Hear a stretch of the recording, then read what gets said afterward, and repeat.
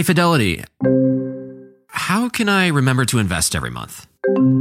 With the Fidelity app, you can choose a schedule and set up recurring investments in stocks and ETFs. Oh, that sounds easier than I thought. You got this. Yeah, I do. Now, where did I put my keys? You will find them where you left them. Investing involves risk, including risk of loss. Fidelity Brokerage Services, LLC, member NYSE, SIPC. We could try to explain what it feels like to get your work done on a John Deere.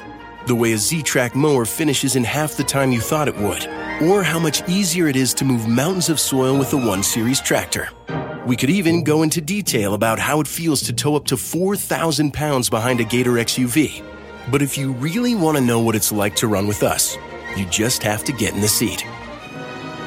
Learn more at johndeere.com/get-in-the-seat or visit a dealer near you.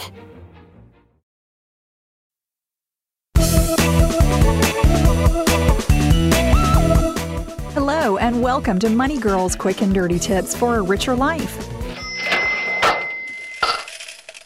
I'm your host, Laura Adams. In this episode, I'll share a listener email that asks important questions about the rules for using IRAs to save for retirement. And keeping with that theme, I also have an exciting announcement. My first audiobook, Money Girls Guide to Retirement Planning, goes on sale today. It's a must-listen for anyone who wants to create a financially secure retirement, whether you're a complete beginner or have already started to save. It covers everything you need to know to be proactive and build the retirement of your dreams, even during market volatility. It's available on iTunes and Audible.com for just $5.95. It's a great way to learn about retirement planning and to support the show.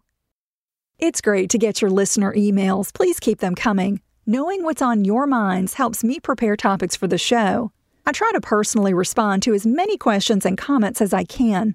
Recently, there's been lots of mail about saving for retirement, so I thought I'd share one from a listener named Robin so everyone can benefit from the information.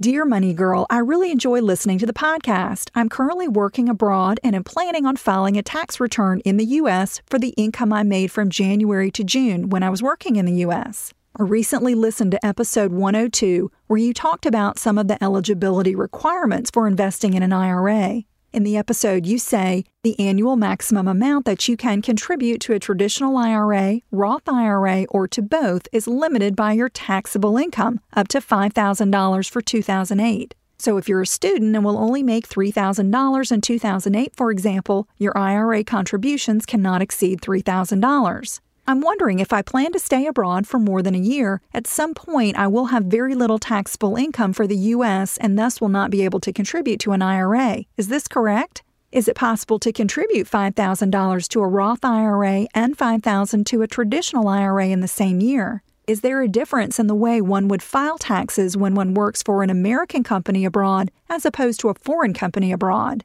Thank you in advance for reading my questions, and I hope to hear an episode about this topic. Robin, thanks for your email. It's jam-packed with good questions. Let's first address the issue about paying U.S. taxes when you're living abroad. If you're a U.S. citizen or resident alien, your worldwide income is subject to U.S. income tax no matter where you live. So the same rules generally apply for filing tax returns whether you live in the U.S. or not. This is the case even if all your income is from outside the U.S. This applies to employees and self-employed subcontractors or freelancers. Robin, you didn't mention your citizenship status, so I'm going to assume that you are a U.S. citizen. If that's the case, you'll need to pay U.S. taxes on all the income you earned in 2008, not just the portion you earned from January to June. However, you may qualify for certain U.S. tax benefits if you meet some requirements while living abroad. You may be able to exclude a limited amount of foreign earned income as well as your housing expense from your total income. You may also be able to claim a deduction